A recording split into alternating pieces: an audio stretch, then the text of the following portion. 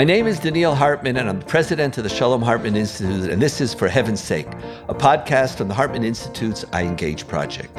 Major support for Heaven's Sake comes from the Diane and Guilford Glazer Foundation. Our theme for today is, are the Saudis the game changers? The status quo breakers? In each edition of For Heaven's Sake, Yossi Klein-Halevi, Senior Research Fellow at the Institute here in Jerusalem, Ilana Steinhain, Head of the Beit Midrash of Shalom Hartman Institute North America and Senior Fellow, and myself discuss a current issue central to Israel and the Jewish world. And then Ilana adds and explores how classical Jewish sources can enrich our understanding of the issue. Let's begin. The two-state solution is dead, and the current status quo on the conflict with the Palestinians is etched in stone, with neither side willing or able to break it. That sentence is the conventional wisdom in Israel, or at least for the last 18 years, since the unilateral withdrawal from Gaza. But is this necessarily the case? Is a Saudi-Israel peace deal a potential status quo breaker and changer? Persistent reports indicate that the Saudis, who seem invested in exploring normalizing relations with Israel for their own reasons, are tying a peace agreement to substantial Israeli concessions on the Palestinian front. At the very least, a settlement freeze, along with some renewed Israeli commitment to a two-state outcome, possibly even a demand for the implementation of some form of a two-state deal. Every day brings with it conflicting reports as to what exactly the Saudis are demanding. Given the presence of far-right parties adamantly opposed to a Palestinian state, or even any meaningful concessions to the Palestinians short of a state, it seems certain that this government will not be able to reach an agreement with the Saudis. Will Prime Minister Netanyahu, for whom peace with Arab neighbors was always their strategic goal, towards which he was willing to compromise, consider forming a new coalition?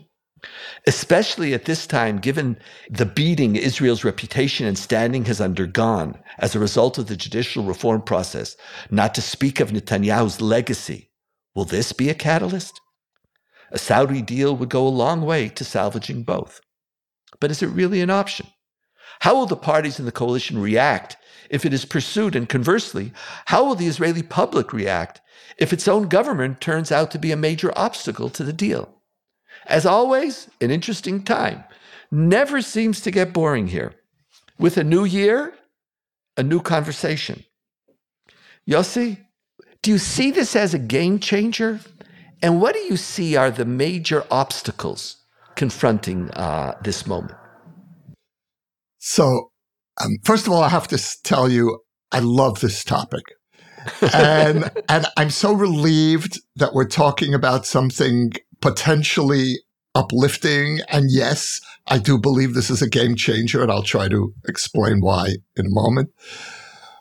But just for a moment, if we could linger on this extraordinary opportunity in that, for the last year, we've gotten used to the inconceivable in Israel in such overwhelmingly negative and depressing ways. Who could have imagined the Kahanist as head of, in control of the Israeli police, et cetera, et cetera. Everything we've been talking about. But Yossi, just for the record, I was I still maintain my optimism. You do. And now I would never have imagined that my hope for Israel would be coming from outside the country, let alone from Saudi Arabia, which was, until not that long ago, our most implacable enemy. It was the center of world anti-Semitism. And, one of the things that's so interesting and also a little bit maddening about Israeli reality is that the inconceivable becomes the routine much too quickly.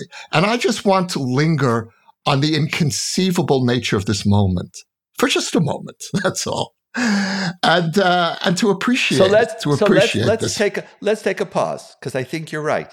It's really, let's just take a breather. We're not talking about reform. It's like, here it is. There is something unbelievable. Just pointing it out is a Dayenu moment, Yossi, and I thank you for that. Yeah. And let's take it a step further and contrast this opportunity with the Saudi peace plan of 2002, which was rejected, I think, justifiably by every Israeli government, left, right, and center, as a non-starter. That plan was presented to Israel as a diktat. Take it or leave it. Here's the plan signed on by 22 Arab states, and here's one Israel, and you either withdraw to the 67 borders, accept refugee return of 1948, etc., or there's no deal. And that's not how this deal is being framed. The Saudis aren't even asking us to create a Palestinian state as a prerequisite for a deal. What are they asking? Just don't do anything too crazy. Don't do anything that's going to foreclose the option on a two-state solution. And if we're talking about the inconceivable, let me add one negative inconceivable here, which was, who could have imagined that the Saudis would be knocking on our door and we would have the most anti-Arab government in our history, and we were wondering, are we capable of making peace with the Saudis? So it's an inconceivable moment in so many different ways. Very interesting. When I look at this moment, part of our self-understanding of ourselves, the story we tell of ourselves about ourselves, is that we're always open to peace. That is such a critical part of the Israeli Jewish narrative. We always offered and they said no. And all our advocacy experts will go back from the partition plan in 47 to every single moment. We always say yes. Now, it still might come that we will say yes at this moment too, but that it's even conceivable that we won't is an indication of something very, very powerful. And I think it's really important to put on the table the two different sources of the no. Since the Second Intifada, the majority of Israelis began to see our greatest existential threat being a Palestinian state. Seeing Hamas, Islamic Jihad, Gaza moving to Judea and Samaria. For most Israelis, the two-state solution became an existential threat. After 2005, and it was removed from the conversation. So question A is, would a Saudi deal change that core dynamic? Because at the end of the day, the Palestinian Authority is not in control of Judea and Samaria or the West Bank. And so would the Saudi deal be able to change the security equation? It changes the global security issue with Iran. That's true. As Tal Becker often would say, like putting Israel in the Sunni camp. Part of we're Sunnis in the Middle East. We're a Jewish Sunni state. We're a Jewish Sunni state. We're part of the Sunni coalition against the Shiites. So, but on an immediate level, regarding the safety of our children, our families, our roads, a two-state solution is very scary. Since Second Intifada and even more after the withdrawal, and that led to an Israeli center and left who don't talk about it, and an Israeli right who are even more ideological about the rejection of it. There used to be this notion that the debate is between, do you care about Kedushat Yisrael or Kedushat Haaretz? Do you care about the sanctity of Israel or the sanctity of the land? And the majority of Israelis on the right said, my right-wing position grows out of the sanctity of Israel. Precisely because I care about security, we can't do any moves in Judea and Samaria. I'm very frightened of moves in Judea and Samaria. So that's one group. And the question is how the Saudi deal, and I really like your articulation, it's no longer take it or leave it like a power play. I am the powerful one, poor Israel, are you willing? You'll take my crumbs. Like, how do we deal with Israelis' serious security needs? Because, and a little bracket, I want to come back to that, nobody is going into this deal in order to resolve the injustices of the Palestinian people. That's not part of, I don't think it's the Saudi impetus, and it's certainly not Israeli Jewish impetus. It's a byproduct of it, but that's not what's motivating. So for the anti-two states, or even for those who haven't talked about it in the center, how would this change the equation on a security level has to be talked about. Yeah, and here, I think it's that's really crucial. important. It's really important also to see the very significant difference between Israeli liberals and North American liberals, because the majority of Israeli liberals are still very nervous about the security consequences of a two-state solution. The majority of American and Canadian liberals and world Jewry, now we're always going to say Australia and England and other places, are less concerned, and the moral injustices of occupying another people is something that has to end right away. And so even though we share liberal values, there's a difference between them. So how will Israeli liberals on the center and on the right, and even the center left, deal with the security? How does the security issue is one issue, but there's another critical issue at play, especially in this coalition. The Haredim will have no problem. They're not Eretz Yisrael's holiness of the land of Israel people, even though they're invested now in settlements in order to solve the natural growth of their communities.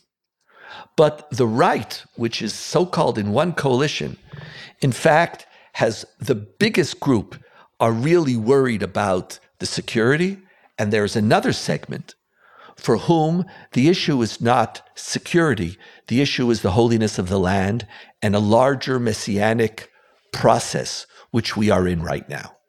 And that messianic process, which started with the founding of Israel and was accelerated after 67, is coming close to a culmination, with God returning to history and redeeming the Jewish people. But the condition is that we hold on to all of the land of Israel. And as a result, any realpolitik argument is irrelevant, because for them, realpolitik is divine politics. Like there is no distinction. And so you're facing here a fissure in the right between one which would consider it if we could seriously talk about Israel's security needs, and another for whom this is a core security danger because it's moving the coming of the Messiah. And this coalition is made up of both groups. Now, Netanyahu is never part of the second. He was always part of the first. And he himself always saw these types of moves as being in Israel's strategic interest. The Y agreement, at the end, he gave up annexing Area C in order to put the Abraham Accords. So Netanyahu himself, I see him as on this issue more flexible, but it'll be interesting to see how the two sides who are threatened, the security people and the messianists, could handle it. And ultimately, as I said beforehand, it probably could only move forward with a different coalition, which would be a whole other issue altogether. How does that sound to you, Yos?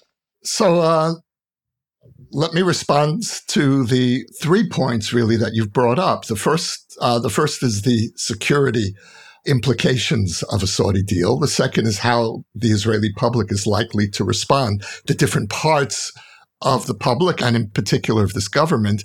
And finally, Netanyahu. And let the record show, Daniel, that you brought up Netanyahu first.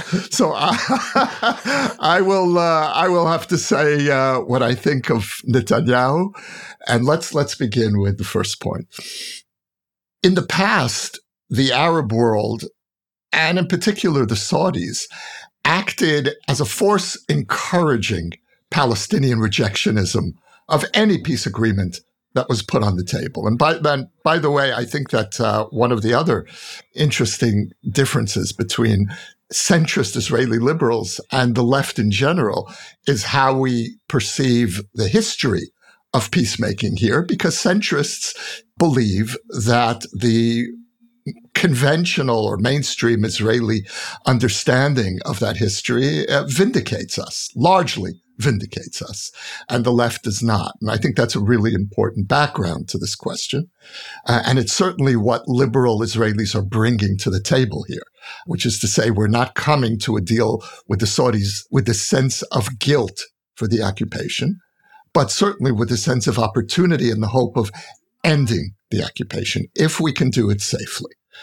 And what's changed, and it's a sea change, is that much of the Arab world, led again by the Saudis, are now acting as a restraint on Palestinian rejectionism. And I would go even one step further and say that if this deal comes through, Israel will have much of the Arab world as allies. Now imagine that. Just saying Israel's Arab allies is itself almost surreal for those of us who grew up with 1967 and 73 and 82 and that whole dismal history of the Arab world versus the lone Jewish state. That's over. And peace with the Saudis would effectively mean the end of the Arab-Israeli conflict and its transformation into the Palestinian-Israeli conflict, and with the substantial addition of the Iranian or Shiite Israeli conflict. Now, that conflict is not going away, but it is being substantially reduced from our perspective. It is not inconceivable to imagine security arrangements in the territories for a Palestinian state that Israel can negotiate not only with the Palestinians, but with our Arab allies. I could imagine some kind of a pan-Arab military force working with the IDF, working with the Palestinians to ensure that the West Bank doesn't turn into Gaza. In other words, the Saudi option opens up previously inconceivable horizons for us. The next question is, how would the Israeli public react to this? My sense, and what at least the Israel that I think I know, is that there would be a majority. I can no longer say a strong majority, Daniil, as I once would have said. I think that strong majority has been eroded, but there certainly would be a majority that would opt for peace and give up the dream of the complete land of Israel. Now, the minority that would not would be extremely dangerous. And that minority is now holding this government in a chokehold. And that's what's changed, is that what was once a fringe or at least an insignificant minority, which couldn't stop, for example, the withdrawal from Gaza in 2005, that minority is now sitting in the heart of the government and the levers of the defense establishment. Like it's very interesting, and I want to, Ilan, I want to ask you a question in light of something that Yossi said. I want your take on this.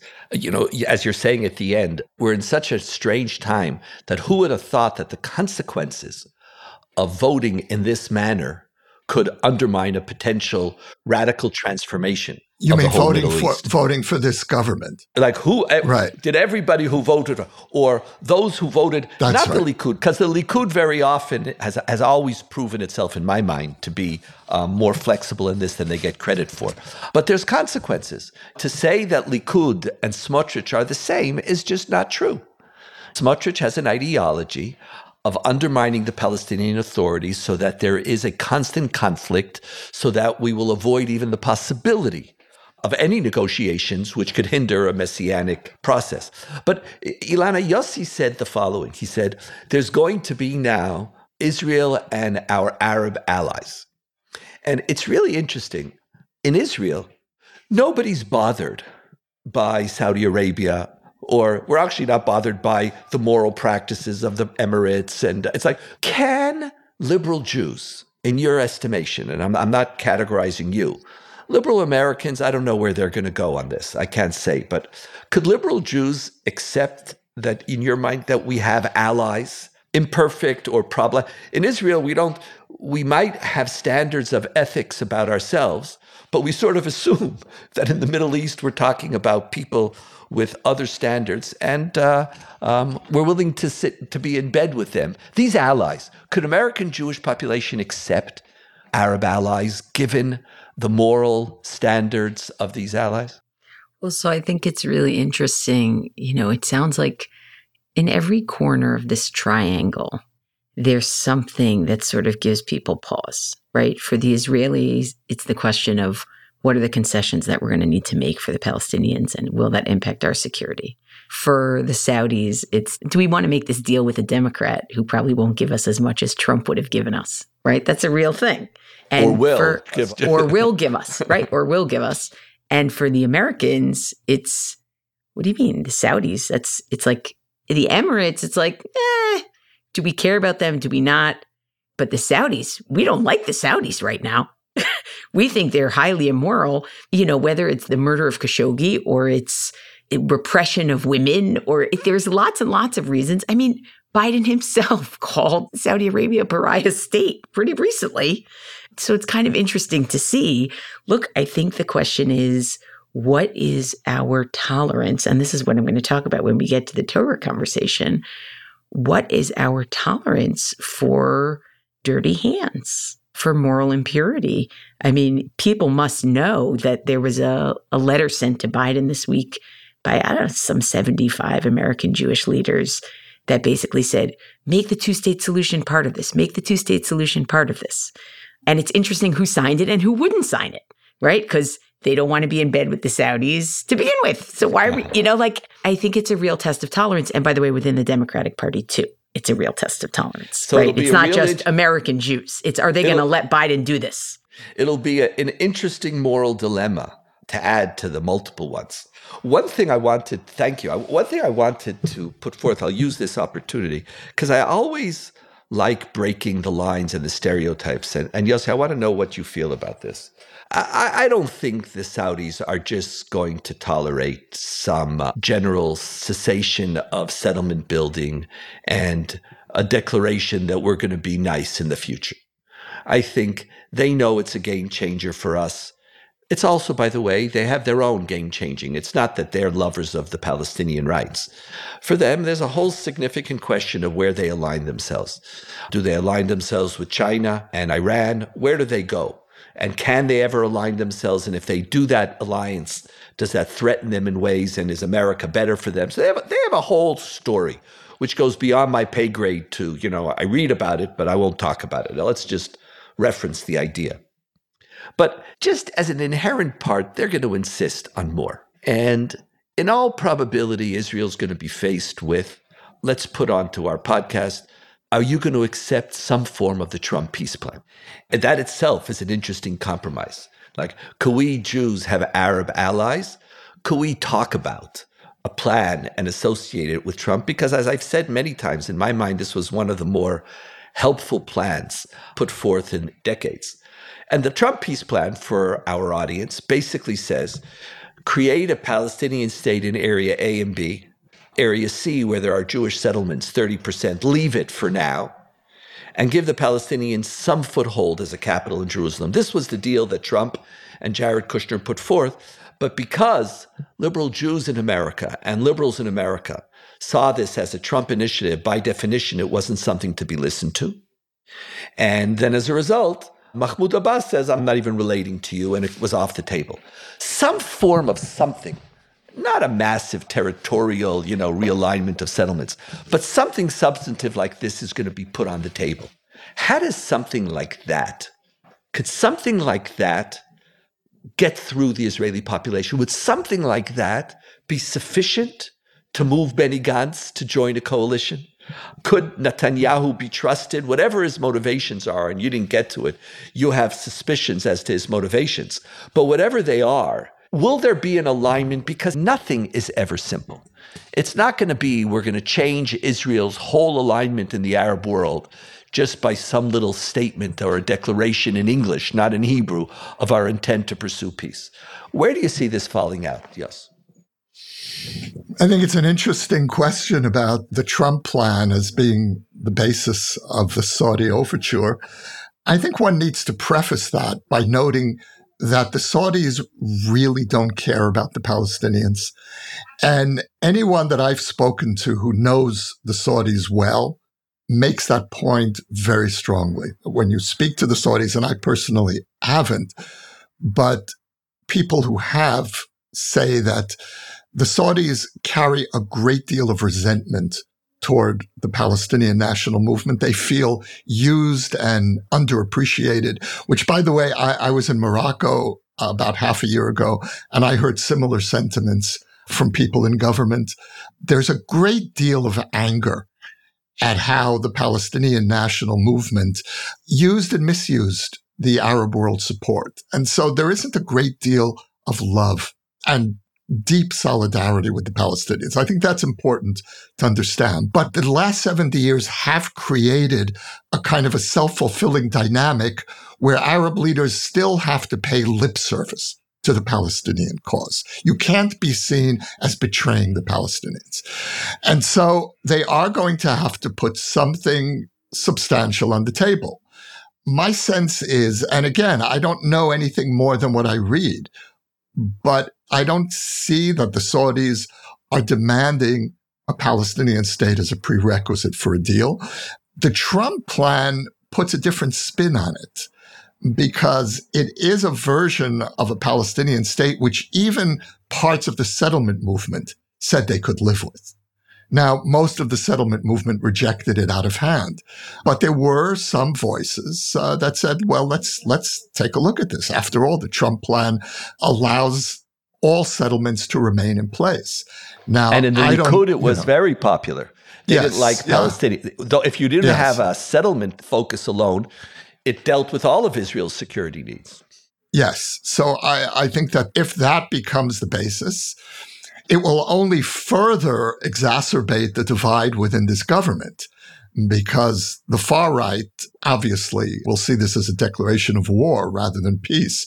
But, Daniil, I need to qualify one point you made, which is that the Likud in the past was very much the party that you characterized. It was a party that was hardline but pragmatic and certainly would not say no to a peace agreement with the Saudis, and even under the conditions of a truncated Palestinian peace, which is what the Trump plan would result in.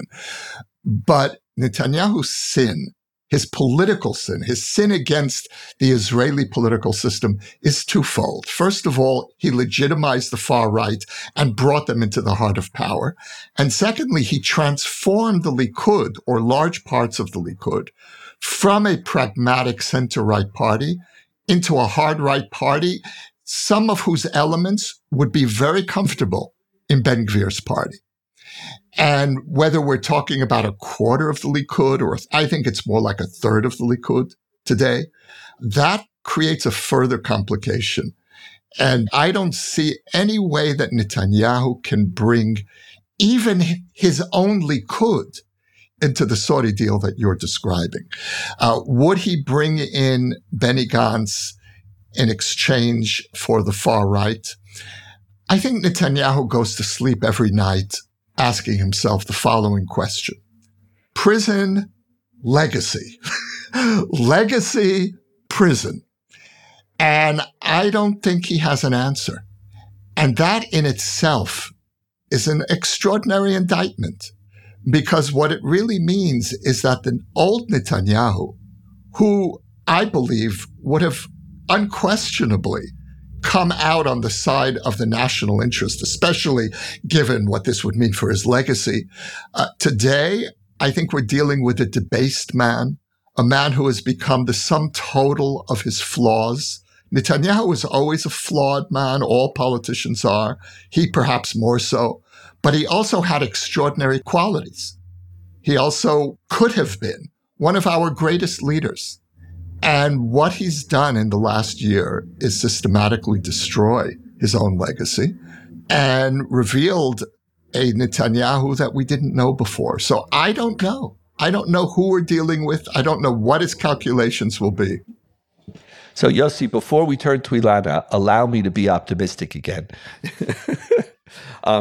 It's not just about optimism regarding the reform. If this is navigated, there's again huge, fascinating potential. I think potential to change the status quo on one of the most significant cancers in Israeli society. And that's the occupation of another people. And it's not going to be perfect. And a Palestinian Authority who wouldn't accept things with the Saudis is going to be forced to accept certain things. Now, one of the things that, and here I want to go to your sensitivity, it's very, very tough to count on Netanyahu's good inclinations. But when you have good inclinations together with self-interest, here Netanyahu's self-interest to reclaim some legacy, to reactivate Israel's whole public image. You know, the economic crisis we're beginning to feel, it's all public image. What are we? It has this core basis of Israel's economic structure hasn't changed, but investments are going down, etc. It could literally take all the damage that the reform brought out and just wipe it out. All of a sudden, we're moving, we're innovative, we're taking risks for the sake of everything you want. I don't think that Netanyahu both for who he is, and I believe he truly cares about Israel, plus his self-interest in which he cares about his legacy, I don't think he'll be able to turn it down. The problem is whether a Benny Gantz would ever agree to join after what he did to him. I have a feeling that you might see something very interesting. I would just say to our audience, watch. Keep your eyes out. We raised this issue today because there's something changing in the equation. I always like hope, but this is not Pollyannish utopian hope. There's something being discussed right now, being discussed with Netanyahu and Biden, being discussed at every level, and it might be a significant game changer, not just vis-a-vis Israel and the Middle East and our Arab neighbors, but vis-a-vis Israel's whole political and moral identity and its ability to again reclaim certain liberal Zionist positions. Yossi, last word, and then we'll turn to Ilana. Yeah, the conflict abroad is usually perceived through the lens of the Israeli-Palestinian conflict, but Israelis perceive this as a regional conflict. And a regional conflict requires a regional solution. And what's so exciting for me about the possibility of peace with the Saudis is that it opens the way to solving the regional conflict and then reducing the Palestinian-Israeli conflict to its actual dimensions. Beautiful. Thank you. Let's take a short break, and then Ilana will join us again. Ilana, this international politics, dirty hands, peace with people who are, what's the term, nefarious? Is that, did I say it right? I think nefarious is a good term here. It's a good term. Potential, game-changing, all of the above. Okay, so first of all, I just want to say, it was so nice, Yossi, to hear you so optimistic at the beginning of this podcast. When you talked about the possibilities, it was absolutely gorgeous. And I just want to say that I really, really hope that at least some of what you talked about will come to fruition this year. You know, we're at the beginning of the year and we don't know. God willing, exactly. We really don't know. And it was really beautiful to have that moment, even as the realism is here. You know, the realism is here.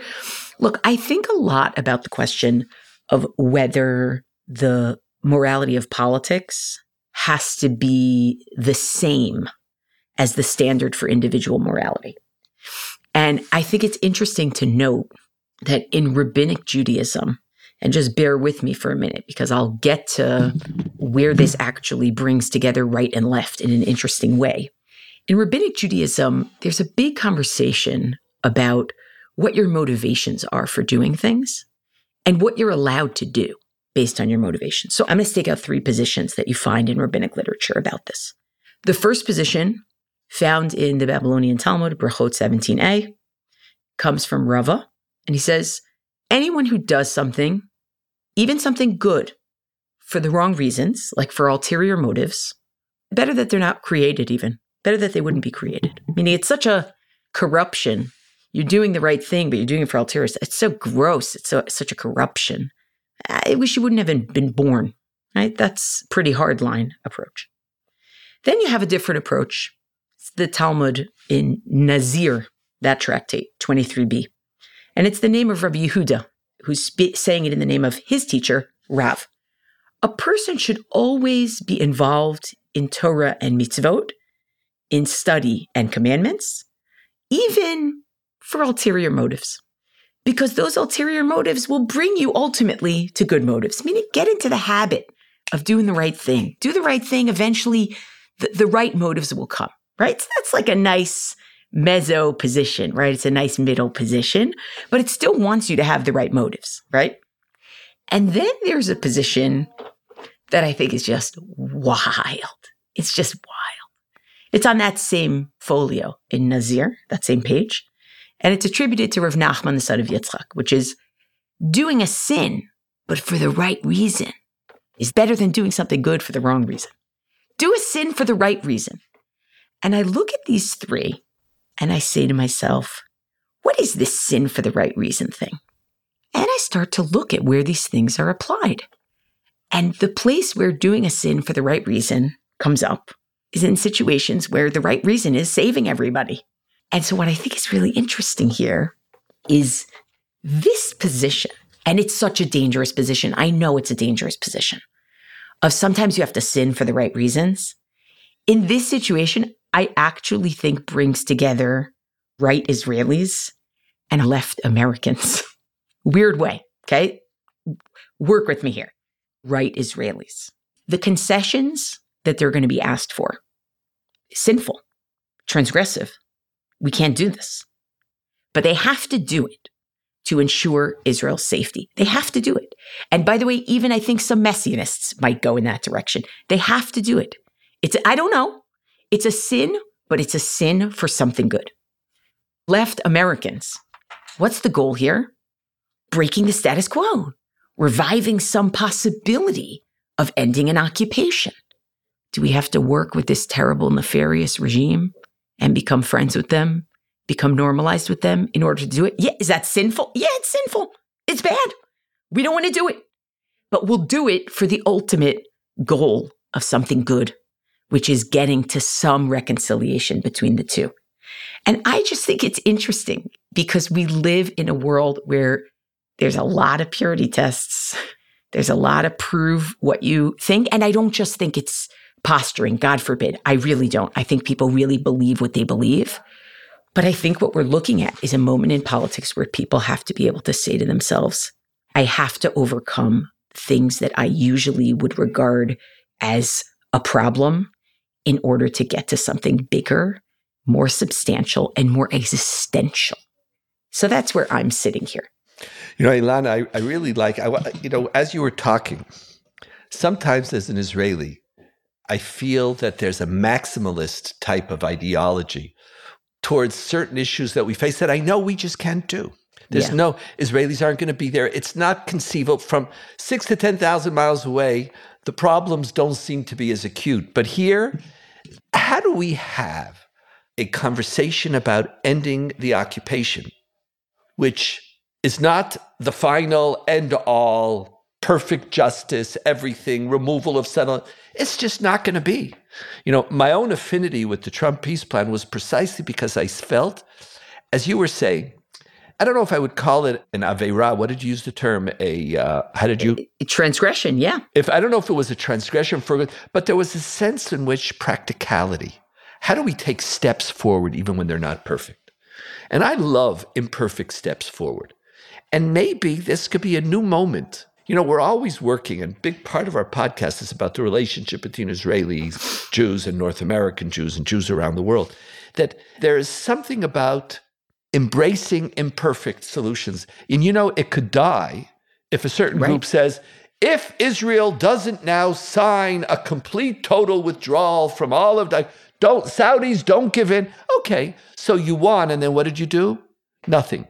Then we're left back with the more imperfect status quo. So maybe, as you're pointing, there's a potential for growth on a lot of sides. But realism could sometimes be seen as doing the right thing for a wrong reason, or because the realism could be the wrong reason, or a sin for the good reason. But there might be some interesting moves here. Yeah, I think it's very dangerous. I know that it's difficult to talk about what imperfections are you willing to live with, or what risks are you willing to live with, or what moral problems are you willing to live with. I realize this is the beginning of a conversation, it's not the end. But the idea that the only way you can do it, whether it's reconciliation with the Palestinians or whether it's figuring out normalization in the region, is if all the moral aspects are perfect and everyone's motives are perfect. It's not happening. It's not going to happen. I mean, Mahmoud Abbas literally just justified the Holocaust a few weeks ago. Like, you know what I'm saying? That's not what we're talking about here. We're talking about interests that hopefully serve our values. The place of interests and liberal values is very interesting, and accepting that imperfection that you're pointing to is the next stage. You know, maybe the messianic is where there are no other. There's a liberal messianic just as much as there's the settlement messianic that we have to avoid. I really appreciate it. For Heaven's Sake is a product of the Shalom Hartman Institute. It was edited by Gareth Hobbs at Silver Sound NYC. Our executive producer is Maytal Friedman. M. Lewis Gordon is our production manager, and our music is provided by Sokol. Major funding for Heaven's Sake is provided by the Diane and Guilford Glazer Foundation of Los Angeles because of our shared commitment to strengthening the connection between Jews in North America and Israel. Transcripts of our show are now available on our website, typically a week after an episode airs. To find them and to learn more about the Shalom Hartman Institute, visit us online at shalomhartman.org. We want to know what you think about the show. You can rate and review us on iTunes to help more people discover the show. You can also write to us at For Heaven's Sake at shalomhartman.org. Subscribe to our show everywhere podcasts are available. See you in 2 weeks. Thanks for listening. Ilana and Yossi, thank you for being with me. It's wonderful being together as we start the new year with a potential for something interesting. Pleasure being with you. Shana Tova, everyone. Shana Shana Tova. Tova.